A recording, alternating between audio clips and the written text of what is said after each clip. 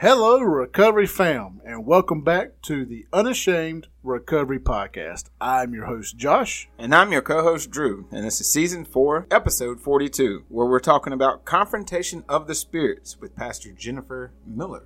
And I'm your special guest host. I'm Palmer. Today's episode, we're taking a deep dive looking at spiritual warfare, inner healing, deliverance, all from the Abiding Free course. So, without further delay, roll that intro. The Unashamed Recovery Podcast.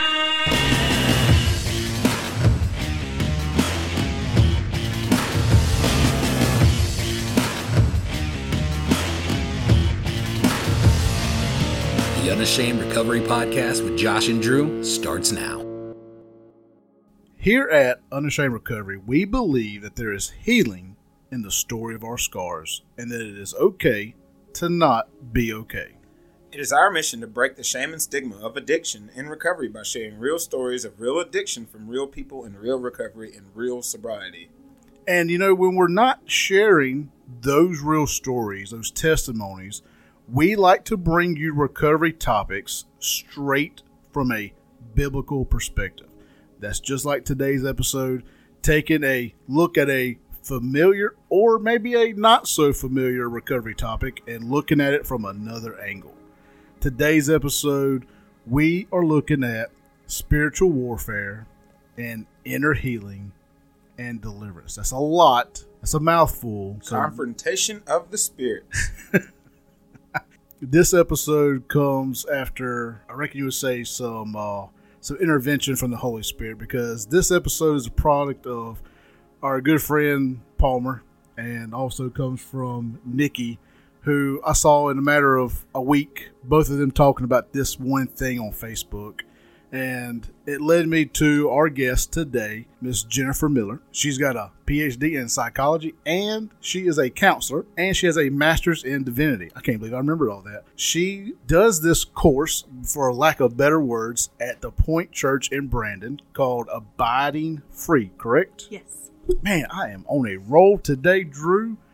Don't stop me now. Anyway. I'm surprised you remembered her name. I'm horrible with names. You're right. It is surprising. So, Jennifer, it is so glad to have you on the show to talk about this, because I'm pretty sure there's a lot of people out there in the recovery community, the faith recovery community, that is so much like myself, where we are not educated enough on this topic. And after hearing Palmer talk about this, and after seeing Nikki post about this on Facebook, I think it is time for us to dive into this, to break this down, and to let more people know about it, because me and Drew and some of our listeners come from that Celebrate Recovery background, and I'm pretty sure that this course, as we were just talking about, kind of steps off of Celebrate Recovery as a foundation and builds upon that. And so for our listeners, let's just go back to what we were talking about earlier. This course, Abiding Free, is about spiritual warfare. Kind of tell our listeners, what is spiritual warfare? So spiritual warfare is something that is addressed in every book of the New Testament. It is a part of the Christian walk, because we recognize that there is something else happening besides what we can perceive with our senses. There is something that is happening in the spiritual realm right alongside what we can see, feel, hear, taste in the physical realm. And it's easy for us to focus on the positive side, where we recognize the Holy Spirit and we recognize angels, and we know that there's a heaven, and that, you know, there's the positive side of the spiritual realm. But we also know from Scripture that there's an enemy to the Lord. There is a whole other side of that warfare, of that battle, that is working to circumvent the will of God, that is, as Paul wrote, prowling around like a lion, just waiting to pounce and devour. I think especially believers, because, you know, Christians are the ones who beget more Christians. And so if we're going to spread the gospel and bring people to Christ, then of course the enemy's going to want to interfere with that and disrupt that. And so if he can either get us distracted, make us back down because he's scaring us or overwhelming us, or I've also seen just the deception that takes place within our culture creeping into the church, where there's some Christians who, they don't even know if they believe in things like demons. So it's a reality to me as far as our Christian walk. And so much in today's church culture, we're getting away from biblical truth. We see so much on social media and just all over of churches preaching things from the pulpit that is not biblical. Absolutely. And so most definitely, spiritual warfare, is one of the things. I talk about this not a lot, but I talk about, especially in our men's open share group at Sober Recovery, about how my recovery and spiritual warfare has a direct connection. But I want to pause right there, because we were just talking before we hit record, and we were talking about demons and Christians. Drew, what do you think about that? Before I go into what we were just talking, what do you think about it? As far as spiritual warfare and the demons and Christianity. I feel like that is definitely something that most Christians face, and they don't even realize it. I think it happens right after we decide to turn our lives over. I think that we face our greatest battles as soon as we get baptized, or as soon as we decide we want to get saved. There's a lot of things that are trying to drag us backwards, but God's fighting the battle for us. But at some point, we got to realize that we have to fight too. And I think that a lot of Christians kind of just say, well, that's just the way the world is, instead of saying, hey, well, I could be the change that needs to happen in the world. Hey, y'all know my favorite slogan: if nothing changes, nothing changes. And I think that, this is something that really opens up my mind as far as a different method for healing. I think a lot of people don't have a lot of inner healing. I think they have inner healing. I think they find a Band-Aid to inner healing, and then they kind of ride that Band-Aid until it falls off, and then they're right back in another cycle. You don't go to the root. Yeah, and that's same thing with addiction. And that's why a lot of people end up going back. They don't invest enough, and they end up going. That root never gets taken out, and so it just kind of grows back. Yep. And I think that's spiritual warfare is definitely important. Yeah. Definitely important. I think I fight a battle on a daily basis, as far as dealing with anger and some other things. Matter of fact, I was talking to Josh about that before everybody pulled up. Was the fact that, I'm having some issues, and it's just with anger. That's the one residing thing that I just cannot shake for some reason. And so I'm definitely interested in hearing more. So, I didn't know if I was allowed to talk, but I'm going to jump in and just say that Palmer's here, by the way. Hi, how are you? I totally understand that, and as somebody who has been through the program, I can completely confess I did not understand until going through this just how much a spirit of anger can be on you, and you just kind of you kind of think, and maybe it started out as a generational curse. Yep. You picked it up however you picked it up, but the fact is that it gets on you, and it resides, and it stays. Yep. And until you address it the way it's somebody like Jennifer, you can't wash off. That's right. Until you address it with somebody, or the way somebody like Jennifer does, man, I can't tell you how just right it feels once you go through the abiding free class. I mean, and then session. It's just absolutely. Ladies and gentlemen, we're now a 3 co-host podcast. You're hearing it for the very first time right here. I'm retiring after today. So to backtrack just a little bit, and then we're going to come back to what Palmer was just talking about. So just a few minutes ago, we were talking about how demons and Christianity, because we started that topic, and I don't want to get away from that too much without addressing it. I've never been one to think that a Christian can have the demonic attachment there, because if we're under Christ. So to go through this is going to be huge for me, because I want to. I never denied it. I've never had any other teaching. So I'm very eager to go through this and to listen and to learn about this. So to go back forward to what Palmer was talking about, everything that we're talking about today is from this abiding free. Just tell our listeners, what is this program that you're teaching at The Point in Brandon, Mississippi? When it comes to abiding free, it starts out with a 3-week class. And that 3-week class is an introduction to what is spiritual warfare. And the way that it's designed is it kind of works like a funnel, where for people who've already had some background, some understanding, the first lesson is probably things that they've heard before, but with each of those lessons, it gets more and more specific. So when we talk about the armor of God and our role in spiritual warfare, that's lesson 2. So that's where we're going to be in Ephesians 6. We're going to talk about what does that look like? What does that mean? And then in the third lesson, we get even more specific about what are these enemy spirits? How do they have the ability to afflict Christians? What does that look like? What does that mean? So that in preparation for receiving then a ministry session, which is then one-on-one one-on-one as far as you're the only one there receiving ministry.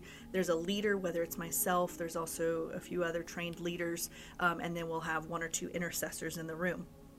But it's all about you and going through, and we do it in 2 parts. That's why we call it inner healing and deliverance. Is we start with inner healing. We start by praying and binding up everything. In this first part, we don't want anything from the enemy intervening or interfering. We want to invite the Holy Spirit to guide us to those places where take us to the root. So whether it's processing a memory, whether it's working on forgiveness, whether it's inviting the Lord to bring peace where there's just something unresolved and lacking peace, and that can take 2-3 hours. I've had some people where it takes multiple kind of 2-3 hour sessions just to get through the inner healing. It just depends upon your pacing and your background. Gotcha. And also how much healing you've already done, already through maybe other counseling or Celebrate Recovery and things like that. But once we, get through the inner healing, which I like to compare to EMDR. It's very, very similar for anybody who's familiar with EMDR. Let's pause right there. For those that are not aware, what is EMDR? EMDR is eye movement desensitization and reprocessing, and it is a form of counseling, psychotherapy that is trying to help you almost like rewire the traumatized parts of your mind that hold the trauma memories, and it is activating particular brain structures that are related to what we call episodic memory. Episodic memory is where you store your experiences. That's not the part of your memory where you store facts like your social security number and your address and things like that. Completely different part of the brain. Completely different part of the brain. And so would this be like trauma release? Yes. So I've seen some people go through like a physical trauma release with like massage, like do like the yoga and all that kind of stuff. Not really into so much yoga. I reckon, for lack of better words, we'll go with yoga. But they go into these, like a posture, and it gives them that trauma release, like a physical. Like are you talking about psoas release, like David Berceli trauma release exercises? It may be. My ignorance on this. Sits in the center and like you roll your body around. Well, from my experience and my training with David Berceli's model of trauma release therapy, which I've also done as a psoas release method, where you can use similar like yoga postures in order to activate the psoas muscle in order to basically shake. So, when we're scared and we're startled and we have that tremoring, we've socially conditioned ourselves to suppress that. But if you watch a child, if you watch a dog, they shake out their trauma, but we suppress it, and it gets stored in places like our psoas muscle. And so there's 2 approaches to trauma. One is top down, where that's your traditional cognitive behavioral therapy, where you're just going after thoughts. Whereas you have the bottom up, which is what you're talking about, where you're actually trying to get into the body. And EMDR is considered a part of that bottom up type therapy, because you're trying to go into the spaces in the actual brain, where because you're trying to get more into the limbic system, the hippocampus, the parahippocampus. And from my understanding of what I'm doing in inner healing, it's the same thing, but instead of you having your eyes open and following my finger or a pencil, I have you actually close your eyes, and we find Jesus, and we invite Jesus into those mental pictures. Because the past doesn't exist anymore except for the mental pictures you have in your mind and the emotions that are contained within them. And so if we can bring that mental picture up, and I even tell people, you don't have to relive it. We can pause it. But if you act, what we're doing is we're going to that part of your mind that is holding that trauma, and then we're inviting Jesus to step into it. That's interesting. Because, so many times that, you hear about people doing some inner work and some healing, and they start thinking about the trauma. They end up almost reliving every aspect of it, from the pain, the fear, where everything they felt. Matter of fact, I have. I do some, go to therapy myself, and then talking to my therapist about some of the things that I've experienced, it was just like I was doing it all over again. And it just put me back in the same, I don't know, it was almost like I'd made so many advances forward that just kind of took me all the way back. And so I had this big gap that I'm looking at of where I was for a second, but now I'm sitting here at 12 again, looking at the same kind of issue that I was at 12, not knowing how to deal with it. And that's why we do it the way we do it, because I actually address the child in the memory. And I will speak. So I would speak to 12-year-old Drew, and I would say, so what is 12-year-old Drew like? What are you feeling? And I would say, where's Jesus in this moment? Because what we're doing is we're healing your quote unquote imagination, because your imagination is basically just the part of your brain that allows you to pull your pictures back up. Right. You're not, so we're not playing pretend. We're actually ministering to the images in your mind, and this image in your mind, there's still a piece of you that feels 12 years old. And if we can find Jesus and invite that 12-year-old to give that pain to Jesus, or to, receive the peace. So that's why it's so important, because that part of you that needs to forgive and release is still 12 years old. Right. You today, you can decide in your mind that you want to forgive, but there's still a piece of your mind and your heart that hasn't released that debt and allowed Jesus to make you whole. Because that's what forgiveness is I have a debt. Somebody did something to me. They owe me, but we can't go back and undo it. So the only one who can pay that is Jesus. And he died on the cross to pay for that debt too. And so if I'm willing to give Jesus this debt that this person can't pay back, Jesus will make me whole. And I will speak from my own experience, the trauma memories I had to process through my own inner healing and deliverance. These are memories that were so triggering that my mind actually created a phobia to protect me from even getting close to those memories. That's where I am right now. Okay. So the one thing that gets me, and this is a random one, snakes. I was 10, and I know this shouldn't be a session in the middle of the show, but you said that, and that just kind of jogged this memory, of me walking across a snake. It was about an 8-foot rattlesnake. At 10 years old, now I'm deathly afraid of snakes because I watched my dad's reaction to that. He was just he freaked out, and so that's what I live out every time that I see another snake. So now I have a phobia of snakes, right. And it's that but it's protection. It is. I feel like I'm protecting myself by keeping myself away, but there's so many aspects that I do that in, I have social anxiety because I don't trust people, in a nutshell. And so it's just always, I find myself in group settings where I find myself distancing myself. Sometimes it's verbally, sometimes it's with that little bit of anger, that little bit of push off. But, you just find yourself doing these things, and it's a phobia that we've created. Wow. Yeah.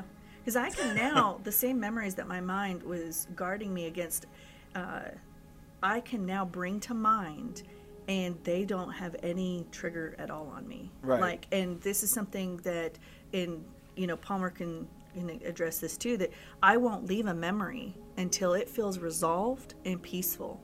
And a lot of times people will describe it the same way my memories are, where it's almost like whitewashed slightly, or I'm looking at it and I know it happened, but I don't have an emotional tie to it anymore. So when I think about it, I'm not reliving it anymore, because all I have now is peace about it. And that's what we're looking for, is almost like we're going in and deactivating all of those landmines that still exist in your mind and your heart that trigger these either mental reactions or emotional reactions to different things. Man. She's not kidding. She will stay with that memory and that picture in your head or whatever until she knows it, because she can feel it. Right. Like she is so in tune, when she starts this session that with our Father, that she can feel when it's not done. Mm-hmm. During my session, she was like, there was a spirit. I don't even remember which one it was, but there was a spirit that had not been addressed yet, and she's like, we can't move on till I figure out what spirit is still lingering. Mm-hmm. And she's not going to move on from a memory. She's not going to move on from a spirit or whatever until she knows that that she's cleared it, that God has come in, that Jesus come in and cleared that. Yeah. Bam. And I think this might be the good time for me to explain how Christian can be demonized. Yeah. Because that'll help bring some of this into sense too. So I was raised evangelical. Anybody who watched the Jesus Revolution movie, I went to Calvary Chapel. So that's the church I was raised in. But they didn't teach about spiritual warfare. And so I didn't know anything about demons, spiritual attack, anything like that. My mom told me, growing up, Christians can't be demon possessed. Because we have the Holy Spirit. And so then when I underwent my major intense spiritual attack, it was Christmas Eve 2011. When I came out of that, I was terrified and went, what was that? I need answers. Went to the church I was attending at the time. Nobody had answers for me. And that's where I ended up. The Lord gracefully led me in the right direction, because there's a lot of kooky things out there. And I understand people who've had bad experiences with deliverance. I would tell you, just like I wouldn't just say, hey, just randomly pick a church out of a phone book and go to it. The same thing with deliverance. Don't just randomly just go to deliverance. Do your due diligence, because they're not all the same. But what I came to realize was the translation of being demon possessed. It actually should be switched the other way around. It should be that you possess a demon, because the way my Pastor Jim puts it, he says a Christian can have a demon, but a demon cannot have a Christian. And that's because we are technically already possessed by the Holy Spirit. And so the best picture I have is the same one Paul uses to describe us as the temple of the Holy Spirit. Well, if you go back to the temple, the second temple, which he's using as his reference point for that metaphor, there was the inner sanctum, the Holy of Holies, where the presence of God was. That's the space that only the priest could go in once a year after going through the cleansing, right? And because you were now in the presence of God. That is now for us the equivalent of our spirit, because his spirit dwells with our spirit. That is now the Holy of Holies. The presence of God dwells inside of our spirit. One of my favorite verses is in Romans. His spirit testifies with my spirit, I'm a child of God. That's how I know I'm saved, right? His spirit is there. But just like the physical temple, we still have outer courts, which we would call our flesh.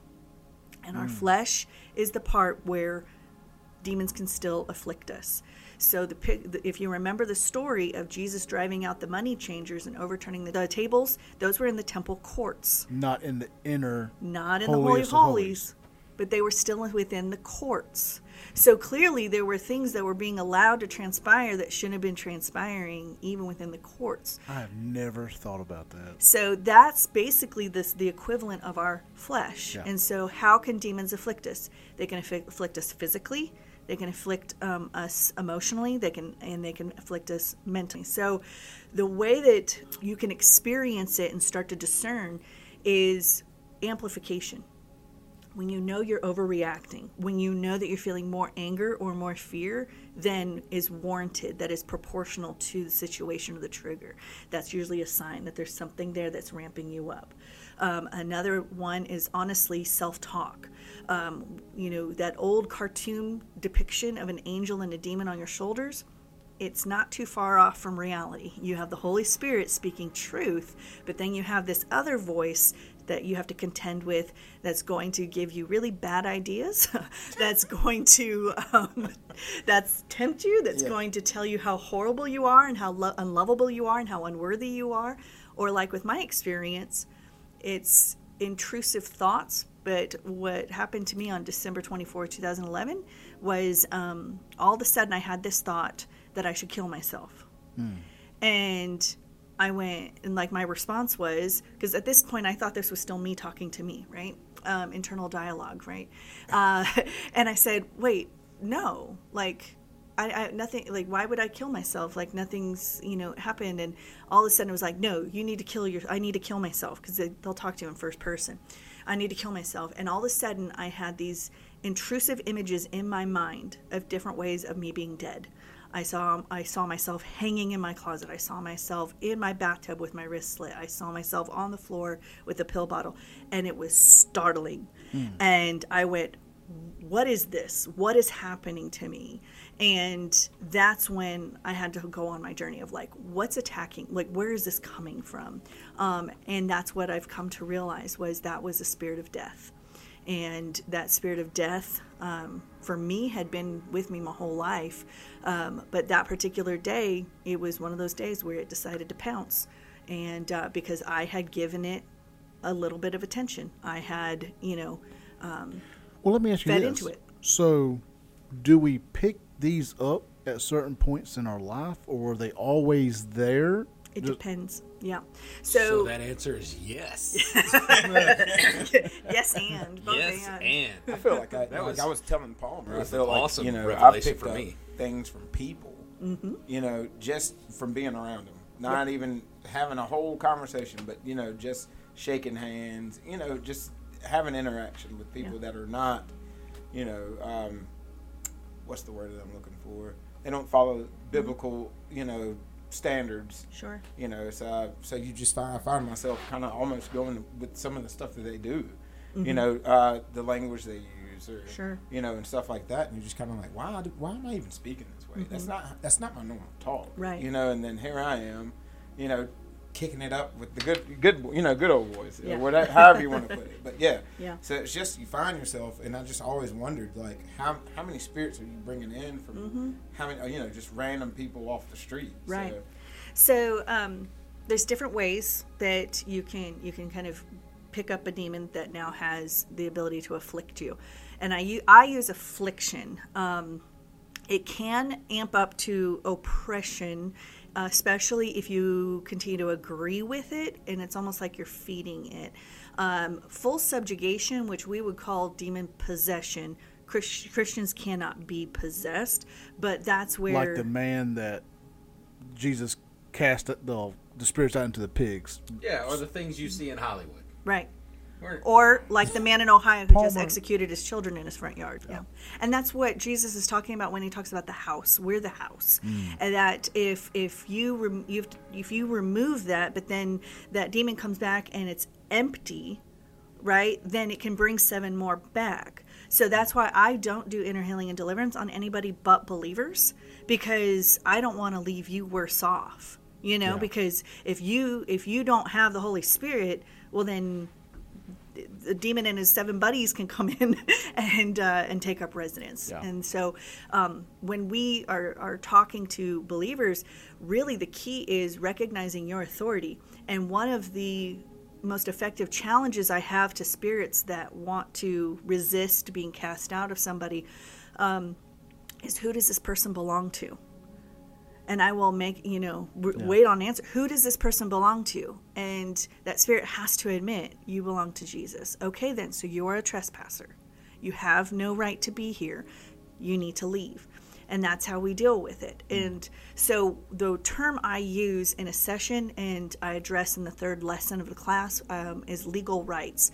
But it's legal as far as spiritual law. So there are rules to what they can do. Read the story of Job, right? Like God puts rules on this thing. So one of the ways that we can pick up demons is we can be born with them. It's bloodline curses. I've never heard that. Yeah, bloodline curses is a big one. And especially since being in the South, I see a lot of bloodline curses through familial associations with things like Freemasonry, gang affiliation. I've also seen it through just, just other things that, witchcraft, so hoodoo, voodoo, counterfeit religions, like those sorts of things can be passed on in the bloodlines. Ooh, can I say something? Yes. Please do. So, the one that really got me. Just mute my mic and you just take over. No. The one that really got me would get you too. Sexual partners. Mm-hmm. Yeah. Soul ties. One of my biggest soul ties comes from a sexual partner. And somebody I literally spent 10 years off and on with. And I needed to, even though we're still friends, we didn't cut that tie off of the friendship. There's a healthy friendship there still with me and her.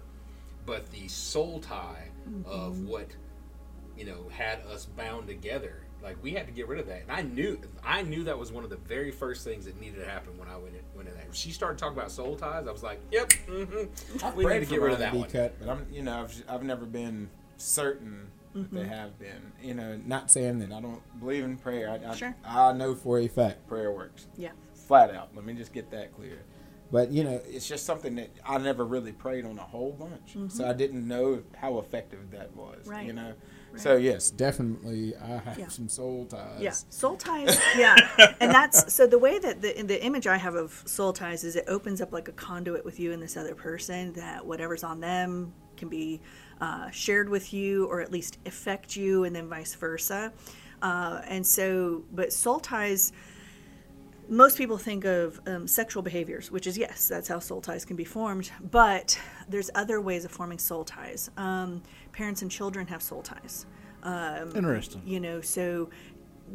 When it comes to friendships, certain friendships can develop a soul tie. Look at the story of Jonathan and David in the Old Testament. They formed a soul tie. The verse actually says their souls knitted together.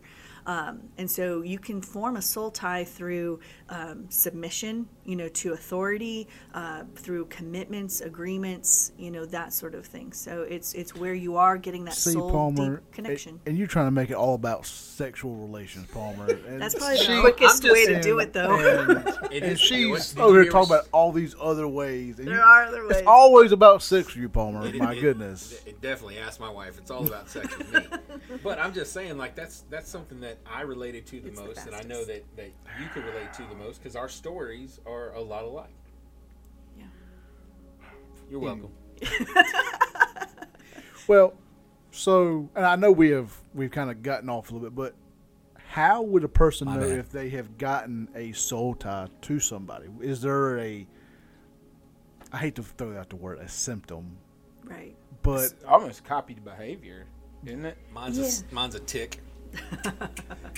No, it's usually you can sense that a soul tie is there because there's this connection that you feel. It's a deeper kind of connection. It's an awareness. It's almost like an attunement, like you can still be attuned to them. And those soul ties can, be weakened over time and things like that. But until they're cut off, they can still be kind of an open source of things where, let me share this. So my mother-in-law, she passed away. This August will be a year. And my husband was the one who went with her when she went in and out of the hospital many times over that year. And I started to feel off. I started to feel like almost kind of confused at times, or at least just bothered by things. And when I sat and talked with him, what it was is I was vibing it off of him, because he actually, in and out of the hospital and doing all these things with his mother, had picked up a spirit of death, but also a spirit of chaos. So I was vibing off the spirit of chaos in particular, and it was through the soul tie that I was feeling it. And so there's times where you may have an open soul tie that other person may be going through something or afflicted by something, and you start to feel off. You start to feel something, and you may not recognize it. Now, I was able to, because it's my husband, and I'm, seeing it, but yeah, until he actually went in and talked to the pastor, and the pastor's the one who helped get rid of the chaos and the death, and I felt it as soon as that chaos left. It was like the soul tie got cleansed. It was like, whoo, okay, that thing's gone now, thank you, because I just didn't like that feeling. So it's interesting, very interesting. And also I want to ride to my back right now. I also want to make mention. I am the spirit of chaos. Thanks for having me on the show. It's just sleeveless shirts. So are we changing from the happy American to the spirit of chaos? I like that. I like that a lot. The spirit of chaos. Are we doing Nefarious 2.0? Like, part 2? But I almost watched that movie the other day, Jennifer Nefarious, and I was like, I need to pray before I watch this movie. I'll explain Nefarious to you. It's actually one of the best, most accurate. It's movies interesting I've that seen. you said that, though. So how much do we get from music, from TV? Because, like, you know, like people live that. That's another thing. Like, for me, I had a spirit of God, what spirit is it? Pride. My spirit of pride came from performance. And so one of the things Jennifer said to me was, look, I know that you're a worship leader and you sing in our church and you have your own Christian band and stuff like that, and you're going to have to keep this one in check. This is the one you're going to have to make sure that, you know, so now before I step on a stage or lead worship, I make sure to pray and just ask God, look, please make sure this is all about you and not about me, because I don't need that spirit of pride coming back at me. And so you being a drummer as well, like, we do kind of feel prideful after we've put on a good quote unquote show. Like if you played your best, I'm not even gonna lie. Exactly, there'll be times your like best. I'll have a killer field or something, and I'm just like, I did that. No, and I had nothing to do with it. You know, but I mean, you're like, I did it. You know? Well, I mean, but the whole time. But yeah, how many times have we gone and we've given our testimony at a recovery group? Yeah. And at the very end, we've had an altar call, and you had 5 people come down, and you feel like that was you. and you're like, my story was so good, I had 7 people come. You know, and it's like, I didn't have 7 people come down. That was something that God, you know, allowed me to go through. You were a vessel. So I could be able to come speak. Yeah. So I would say, that's one of the other categories of just kind of how we can open up ourselves to demonic affliction. Is I'll have 2 categories: unconsciously inviting and then consciously inviting.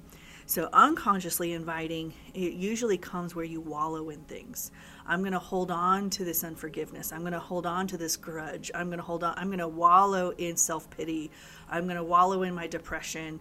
And it's where we're not supposed to stay there.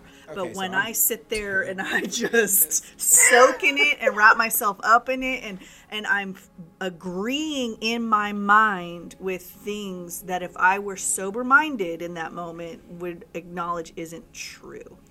And I'm so glad you brought up the self-pity, because that is a slippery slope for people in recovery, because woe is me, I had this rock bottom, this happened, this, you know, they constantly live in it and they never want to get out of it. You know, and I've seen some people where they don't want to get out because it brings them attention. While they stay inside it. And so also excuses. Yes. Yes. People like to be able to justify what they're you doing. Said something to me you said something that I kind of, you know, it hit home when you said people who wallow in unforgiveness. And I am bad about holding a 3-day grudge, a week grudge. I mean, eventually I'll forgive them. But, you know, I feel like holding on to that just feeds that anger spirit. You know, that just feeds whatever the angst or that uncontrollable rage that you feel sometimes that's inside. I feel like that just feeds that, because the more negative stuff you hold on to against people, you know, that... Well, I've also seen, too, things like where people will hold on to their shame and their guilt, and for 2 different reasons that are both unbiblical. One is to keep themselves in check. That somehow I need that shame and that guilt to remind me of what I've done so I don't go out and do it again. And the other one that's unbiblical is I need to hold on to this because it was so bad, I need to pay for it. And the danger with both of those is you're not trusting the Lord, right? You're not receiving His forgiveness. You're not receiving regeneration. You're not putting to death the old man and rising up into this new creation. But also, you know, we're supposed to trust that what Christ did on the cross was more than enough. And so that's one of those dangerous things that if I hold on to it saying, but I need to be punished, and I'll look at him and go, so Jesus dying on the cross in your place wasn't enough? You need to be put up there too? Yeah. Because I'm not willing to look at Christ and say you weren't enough. You know? Whew. And welcome to the show, Jennifer Miller. and you know, the shame and the guilt. There's a reason why we named the show is named Unashamed. Like, you know, I have talked with a lot of people in recovery that deal with shame, and me myself have dealt with a lot of shame. My story is that of a 23-year porn and sex addiction that ultimately ended in adultery, and I beat myself up a long time and lived in that shame, and I could not forgive myself for a very long time, and I eventually got to a place where I could look at myself in the mirror and actually 100% mean, I forgive you, I love you.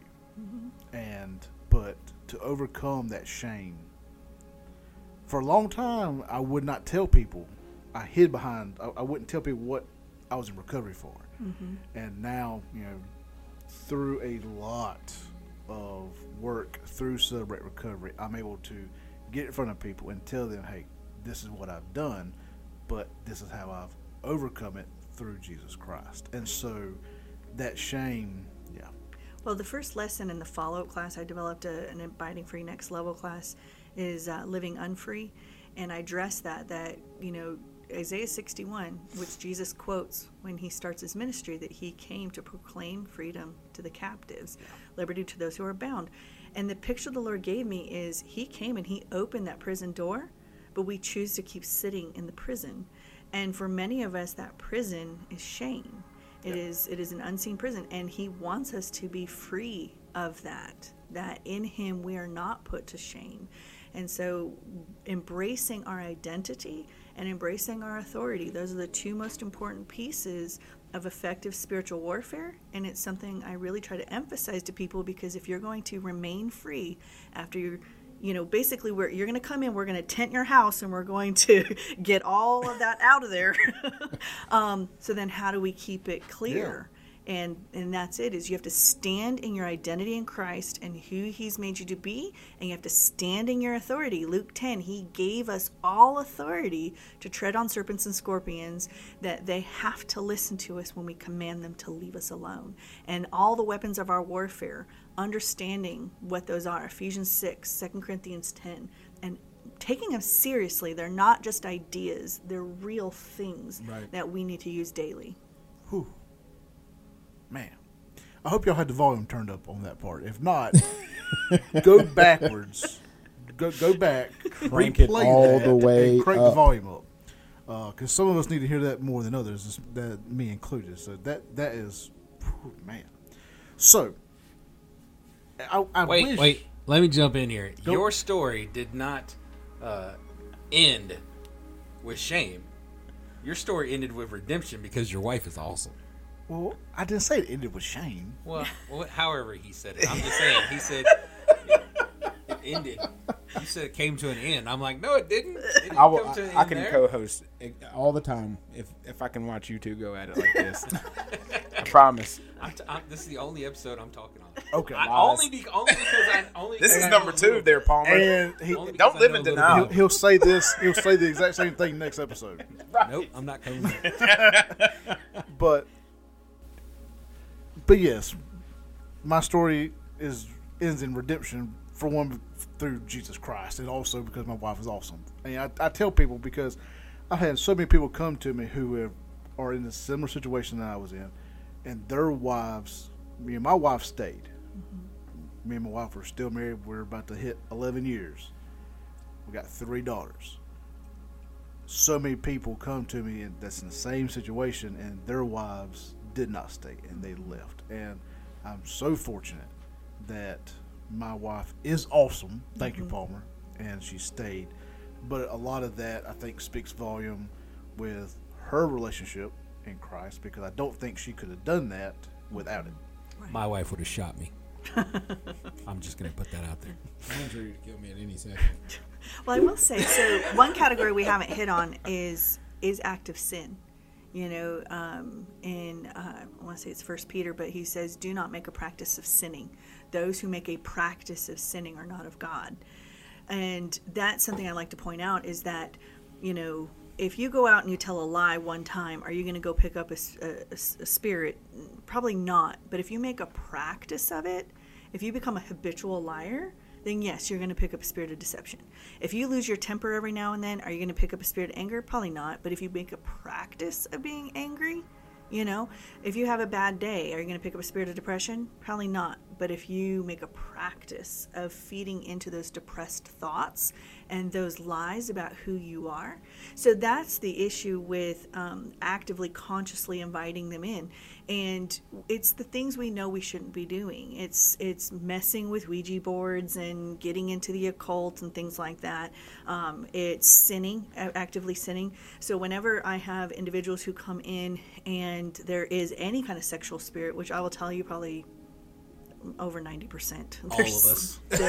There is. But the ones, though, who have a background where it's coming from, you know, pornography or something like that, I will warn them. This door has a weak latch. Mm-hmm. Yes. If you do not manage it, if you do not tend to it, you're going to just flood stuff back in. You know, that's one of the reasons why when people come in who are not married, who are living in a sexual relationship or sexually active relationship, I'll say, I don't know how much I can get you free of, because you're asking me to clean out the house while the back door's wide open. Yeah. You know, so it's one of those things where it's like, okay, but you're making a practice of sinning, and that's a major foothold. Yep. So it is about choices, you know, and like Jesus said, go and sin no more. You know, that's for our benefit. It's for our own edification. And that's also why one of the fruits of the Spirit is self-control. Absolutely. Hey, Jennifer, on a completely unrelated topic, can you do multiple sessions? Yes. That's good. I'll call you later. Okay. Honestly, I feel like I need to set up a couple at this point. Most definitely. But so we've covered a lot. Yes. And I'm pretty sure there's more that we could cover. I wish we had so much more time than what we had, because I'm pretty sure we could go into a much greater depth in this. There's a lot of areas that we have not even got into yet. But one thing that I did want to ask, what does the freedom, like when somebody goes through this, at the end of it, how do they know I've been set free? Right. What does that look like? Right. So I will tell you, there are people who walk out not free. And the reason they're not free is they're not willing to let go. They're trying to hold back. They're trying to hold on to their sin or their shame or what have you. And those are the ones who they do not walk out free. So the most effective sessions are the ones where people come in, they're like, Jesus can have it all. Here, what is it? What do you want me to confess, repent, forgive, release? I want more of him, and I'll give up whatever I need to give up. Those are the sessions where you get real, meaningful freedom. And those are the people that walk out with their PTSD healed, with their depression healed, with their anxiety healed. Those are the people who they are no longer bound they by come in the invested. things. That's the whole, you know. And I think we had a show a couple of weeks back where I was talking about, like, if you don't invest into something, then you're not going to get what you're looking for out of it. You know, like a lot of people, they go into these weight loss programs, but they're not really invested in it. You know, they want it to be this quick, easy fix kind of a deal. Like, oh, well, you know, I stopped eating this and now I should be 20 pounds lighter the next day. That's not how it works. You have to invest in. Why'd you look at me when you said weight loss I just program? looked over. Well, you are kind of big to where just anywhere you look at Palmer. That's true. Well, I will say, though, feel the rim, sir. For me and for many people who've given me that feedback, your mind is quieter. I used to have this inner critic that just wanted to narrate all my mistakes, all my shortcomings, all my weaknesses. that voice is gone. And what I tell people is my goal is that the only voice left in your head is you and Jesus. And that right there is worth the price of admission. Mm-hmm. Yep.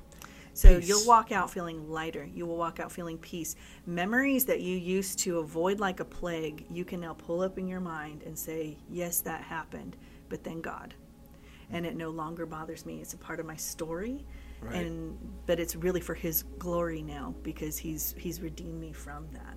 And so it's a lightness. The burdens are gone. But here's the thing I try to warn people. This isn't a magic bullet. That what happens now is that verse that says, take every thought captive and submit it to Christ. It's now possible. That verse used to stump me. I'd be like, what are you talking about? How do I take all these thoughts? How do I do that? You can now do it. You can now grab those thoughts, those mental habits, and they're so much easier to retrain. CBT would now actually be a lot more effective, because you're now just contending with your own mental habits, and your mind is actually highly trainable. It doesn't take many times of redirecting your actual mind to tell it this is not what we're doing anymore. Whereas if you have a demon that's there, that's sitting here feeding it, amplifying it, activating it, basically it's creating it's a neuro very blocker. difficult to do, It's because almost like a little neuro blocker that says, all right, well, this is your limit, and that's where you're going to stay. Yeah. You know. Absolutely. I think Palmer has something to I add. just want to know, am I the only one sitting here listening wondering what CBT is? Because Cognitive behavior therapy. Oh, yes. I guess I am the only one here sitting. Well, and I'll tell you this, Thank you. is cognitive behavioral therapy has become quote unquote evidence-based preferred treatment, especially for insurance companies. In a lot of ways it is helpful. In a lot of ways it can do things, but as somebody who has 20 years of clinical experience, it also has its limitations, and that's why I ended up, exploring and becoming versed in inner healing, even if I don't do the deliverance, even just the inner healing, because well, let me put it this way. So cognitive behavioral therapy, it goes after your thoughts, right? And your thoughts are produced by whatever you believe, your belief system. Well, beliefs are formed one of two ways, either information, data, or experience. That's your semantic memory and your episodic memory, right? Well, if I have a belief that, say, I'm unlovable, right? And that's going to produce those thoughts that torment me. Well, why do I have this belief that I'm unlovable? Well, because I was rejected. I was rejected by a parent. I was rejected by peers, whatever it is, right? I have this history of rejection. That's stored in your episodic memory. So if I come at you with data, with information, that's not going to change, because that's a different part of your brain. That's not going to replace and fix the belief that came from experience. It's why people can know one thing is true in their head but feel something different in their heart. Yep. That's another symptom of it, is when you have this battle between head and heart. And that's what this is meant to do, is go into that place and actually bring healing and integration. And that's one of the limitations of CBT. Is I had people tell me all day long facts about the phobia I had. It never changed it. I could recite all the facts. I knew all of them, but I still panicked. That didn't stop that until I went into the source memory, invited Jesus into it, and he healed it. And now it's healed, and now it's gone, and now I don't have that belief or those thoughts. And it was Jesus that brought the healing down to its root and replaced it with truth and gave me peace. As a CR rep, Josh, maybe you should start adding inner healing into the CR programs. Hey, I feel like us recovered people, we could really use. Sign me this. up. Well, and I mean, I feel I'm like serious. so many sober recovery people would do so great, because we've already done the groundwork. Well, I'll tell you, we've started having Rankin County Jail bring trustees who've gone through CR, and they're now coming for sessions, and they're some of the most powerful sessions, because they're like, I got nothing. Here, you can have it all, and it's amazing. They're just so hungry to be free. Well, so let me ask you this, and just for people listening and for myself, these sessions, are they in a group? Is it a group going through this, or is it just a one-on-one? Yeah. Because I know you touched on that a little bit earlier. Sure. But it wasn't much. Yeah. So the format that we use is, like I said, there's 3 lessons, and that need to be done before doing a session.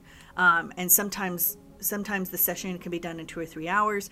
Sometimes we got to do it over a couple. My longest one was altogether 9 or 10 hours. That's my bad. That's not you. Yet you might supersede that one, but those are as an individual. So the lessons, I have mentored people through them one-on-one, and then done their session, or we've done them in group settings, and so we'll do them as a group. Say at our church, they'll do the lesson that way, the class that way, and then they'll come for their session.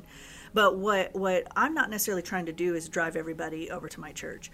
What I'm wanting to do is spread this and replicate this. And so I actually, my goal, my heart is to train up people. So people who are in ministry, who want to be able to add this, that's what I want to do is, and the starting point is for you to go through it yourself. Yeah. And so whether I am doing it one-on-one or in a group setting as far as the class, I can do that over Zoom or, in person. You just answered the question I had. Mm-hmm.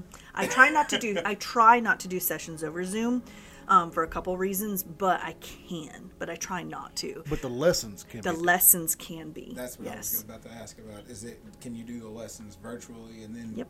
Yes, I've done the lessons with people up in Olive Branch, with people up in Kosciuszko, Spokane, Washington. So did they come down for a face-to-face? Yes, and then the session we would do in person, preferably. So we would do that.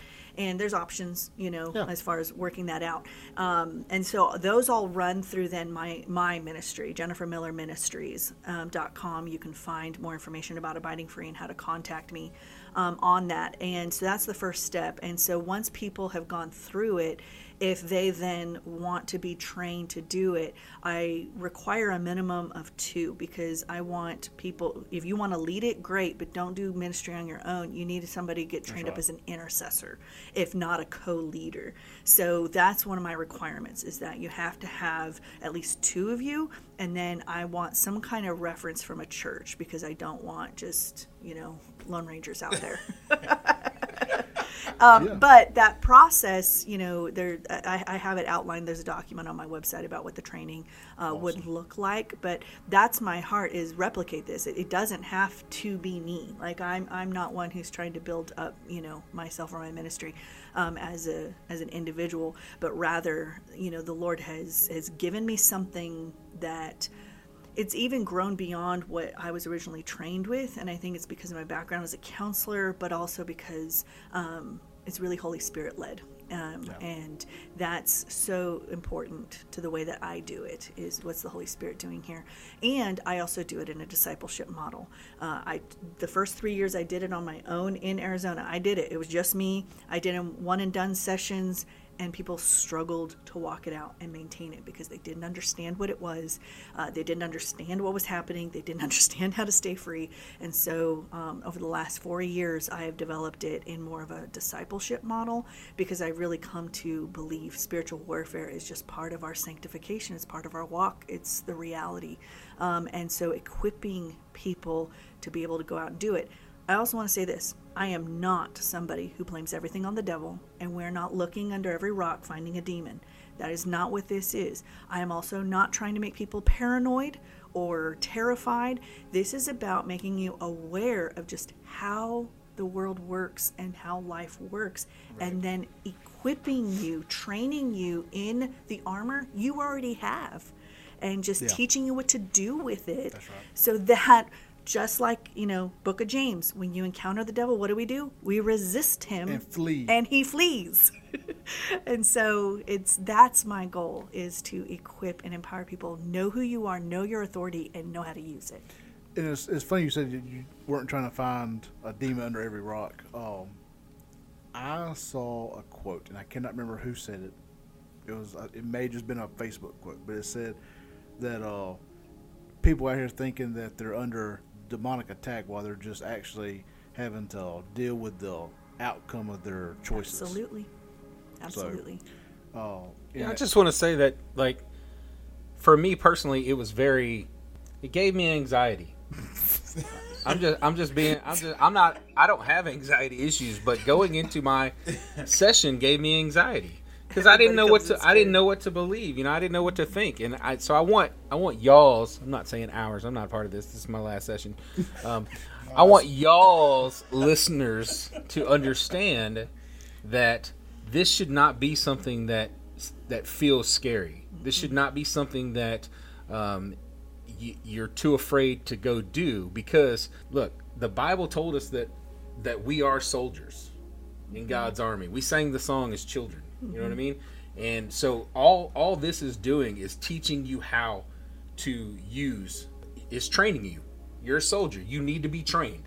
Yeah. And Jennifer was trained to do this, and now Jennifer is wanting to train others to do this, because we all need this, whether it's because we're in recovery, or we're baby Christians and we're just starting the walk. This is a great thing to have, because it basically is trying to erase your past and start new. Am I right, Jennifer? I mean, that's kind of what it is. I mean, that's why you feel fresh. If you walk in and you truly give it all, and you're completely open to everything that you're about to go through, when you leave there, it's like it's like being brand new. It's a feeling. You are now a baby Christian again, basically, or a baby, but but with the knowledge of, okay, all the things that we read in the Bible, man, this was true, that yes, there are demons all over the place, that we are in a spiritual battle, but finding a way to discern whether or not it is a spiritual battle, or you just didn't put gas in the car, Yes. Right. The devil didn't make you run out of gas. You just ran out of gas because you didn't put gas in the car. I will agree, though, that remember that God, Yahweh, our Father, He's the creator. So the enemy, no matter where you're talking about in the pyramid of the hierarchy of the enemy forces, none of them can create anything. They can only counterfeit. And so that's something to remember with the enemy. He has to trick us. He has to deceive us. He has to make us afraid, because that's where he gets his power. And so a lot of what we encounter, especially when we do get into the deliverance part, the ones who do want to push back, most of them at that point are too weak, and we can make them go really easily. They'll bluff. They'll bluff. They'll try to just scare you or what have you into thinking that their lie is still true. But it's super easy to push back on, because we have those weapons. And I have found, not 100%, but most of the time, and I can't remember, Palmer, if your session was, if you can contend to this, but most of those demons, when they are identified, when they're called out, they're like 12-year-old boys. Yeah. So mine are definitely 12-year-old boys. I end up talking to them like a mom. I'm like, we're not doing that. You need to knock it off. Stop. And that's a lot of how I'm talking to them. Is wow. I know my authority, and this is something I tell people. I don't have any more authority than you do. I just have more practice using it. So people watch what I do and they think they can't do it. Right. I just have more practice with it. We all have the same authority. And you have to be a Christian to have that authority. It's Absolutely. Just like Jennifer. What is that story where the Sons of Sceva? Yeah, where he's like, I know Jesus and I know Paul, but I ain't got a clue who you are. So, I remember that. If Jennifer didn't have the authority that she has, just like we all do, they would laugh at me. They wouldn't do it. Wouldn't matter. They would just laugh. Yeah. And mine all like to say no. By the way. Yes, they did. They all said no originally. It's just like no. And Jennifer's like, go. Okay, fine. Of course they all said. I did a lot of laughing. I'm going to go ahead and just suggest, if you ever decide to go mainstream with this and get commercials done, have Palmer do your commercials. I had anxiety. That is a perfect way to sell the program. I had anxiety about going in there. Now I don't. Now it's gone. Ladies and gentlemen, when you come into abiding, oh my gosh, you may come in with anxiety, but you will leave free. That's right. Please go to JenniferMillerMinistries.com and sign up for your session today. See, there you go. There you go. We'll snip that and use it. Just ran a spot. Oh. Just drop everything. We're running a spot real quick. Yep. That's good stuff. Yeah. Well, and if somebody is interested in going through this program, that's a great way for them to actually. Absolutely. Is Jennifer Miller Ministries.com. Plural. Yep, it's plural. And when you go in there, it's under Encounter. And it's the very first thing. And so you can scroll through and see what it is. And so, Jennifer, just for our listeners out there, is there a cost to go through this program? So if you want to just do the class and a session with me, I do that on a donation basis. And I really do leave that up to you. I don't put a particular amount on it. If you want to continue on past that and get trained, then there are costs associated with each phase of training, and that's outlined on my website. So if you scroll all the way to the bottom, there's an information sheet for training that has more of a established fee schedule. But for the class and a session, I just do it for whatever the Lord puts on your heart to make a donation. The participant guide is also available on Amazon. So if anybody wanted to buy the participant guide and kind of thumb through it and just see what it's about, just kind of ahead of time and have it on hand, kind of a thing, because then when I do meet up with them, if we're going to do it over Zoom or what have you, you already have it, but you can kind of see what it is. And I'll tell you, it's all biblical. 100%. I don't teach anything if it's not grounded in the Bible. So this is biblical. Awesome. No, I say go in cold, scared like the rest of us. Full of anxiety. So you can get that with the psoas muscle going. I can add a psoas release session to it, like if you want to go. I know how to do that too. If I'd have known that was possible, I'd have just had you shake the crap out of me. Just sitting here, just. Well, as much stuff that was in Palmer, he would have been probably shaking for days. I'm pretty sure the church that's not very far from the church office was shaking when we were done after my session. Was it groundbreaking? Oh, it was great. It was something. Man. It was thundering and lightning and everything. So what we'll do is we'll put your website in the show notes of this episode. If you're listening, find the show notes. All that information will be there, hopefully, if we can figure out how to do that. Palmer, get on that. And we'll try to link the book on Amazon. We'll have that in there, too. So y'all be good to go, and you can start looking through that and prepare yourself if you want to go through that. Or if you also want to teach this course, you go through it first, and then you can kind of start spreading it yourself. And I'm assuming all that's on the website as well. It is. Yep. Awesome. Well, Jennifer, we are out of time. Thank you for stopping by and sharing with us. I have learned a lot. Drew, what about you? Have you learned anything? I know Palmer has. Absolutely. Like, I'm probably going to go on this thing and sign it up, dude. Mm-hmm. Like, just because I already know that I've got a lot of unhealed stuff that I need work on. I need worked on. Period. I'm just not even going to lie about it. Don't worry, I signed you up during this episode. Thanks, appreciate it. and I also like how you said that. Do you know what boxes the lessons can be done Zoom, because we have so many listeners who are not local. We have so many listeners that are across the country and across the world, and they can do the lessons through Zoom. So I love that. So I also think that'd be pretty awesome is for this to, Jennifer brought this from California, basically, if I'm not mistaken, right, Jennifer? Yes. Awesome. And so Jennifer brought this from California. How awesome would it be, just like y'all's episode that went, overseas and changed a whole changed a whole village. How awesome would it be for people to go through this program and then take this all the way across the world and just help change people who are suffering just like we are and don't realize why we're suffering. Yeah. And it really is different. And so people who, if you've seen deliverance videos on TikTok and YouTube, I don't do that. I do not allow demons to do displays of power. I do not put on a show. That's not what this is about. And my own mentor, she said, if it's not loving, it's not Jesus. Right. And so what we do is loving, and nothing's going to happen to you against your will. Like nothing, you're not going to be flopping on the floor. Your head's not going to turn. Your head's not going to turn around. You're not going to climb up walls. No, it's none of that. It's none of that. So put all the Hollywood stuff aside. Ignore the social media. This is coming from a heart of healing. Yeah, I mean, we won't spit up the green soup. Nope, none of that. All jokes aside, I mean, I know I like to bring the comedy to here, but all jokes aside, you've heard how sweet and loving Jennifer's voice been this whole time, and she's the exact same when you're doing your session. She is very commanding to these spirits that you have a hold of, basically, and you're refusing to let go. But it is very, very loving, and if you go in with your mind completely open, then you will feel like the monkey has got off your back. Yeah. I mean, completely. Yeah. So, all my fellow addicts in recovery, our Celebrate Recovery family, this goes out to y'all. Y'all can find freedom just it's a click away at her website, which will be in the show notes. And thank y'all for tuning in to another episode of the Unashamed Recovery Podcast.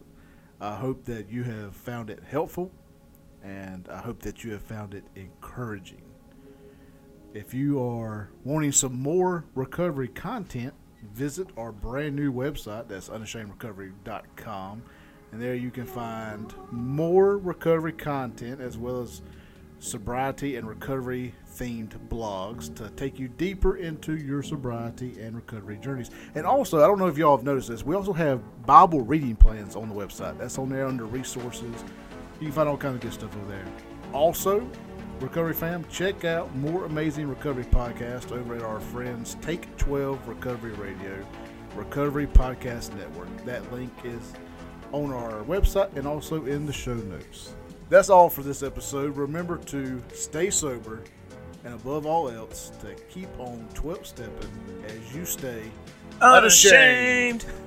We love y'all. Tip your waitresses.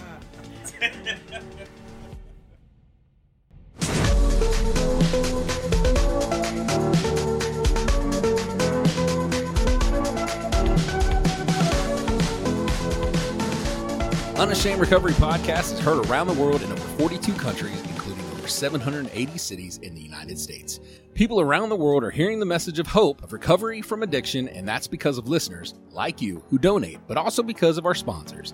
Local sponsors like Dee's Automotive in Meridian, Mississippi, serving the East Central Mississippi and West Alabama areas for over 42 years. Dee's is a name you can trust when it comes to your vehicle. For all your complete car needs and service and towing and car locks, that's Dee's Automotive. Go by and see Miss Jeannie, Mike, and the boys at 5024 Poplar Springs Drive. That's 5024 Poplar Springs Drive in Meridian, Mississippi. Or give them a call at 601-482-1800. That's 601-482-1800. And tell them that Josh and Drew sent ya. Unashamed Recovery is also sponsored internationally by Sober Life Love, a sober dating site made for the sober community. Are you tired of the dating scene revolving around alcohol and drugs? Do you want to find someone who shares your commitment to a sober lifestyle?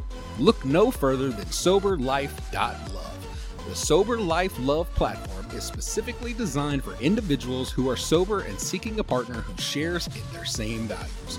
Whether you're in recovery, prefer not to drink, or simply choose to live a sober lifestyle, we provide a safe and supportive community for you to connect with like-minded individuals. With our advanced matching algorithms, you can find compatible partners who understand your journey and respect your choices. From sober activities to meaningful conversations, our dating service offers a variety of ways to connect and build relations. SoberLife.love is the new way to connect with people who understand and support your journey. Join today for free at www.soberlife.love. That's www.soberlife.love.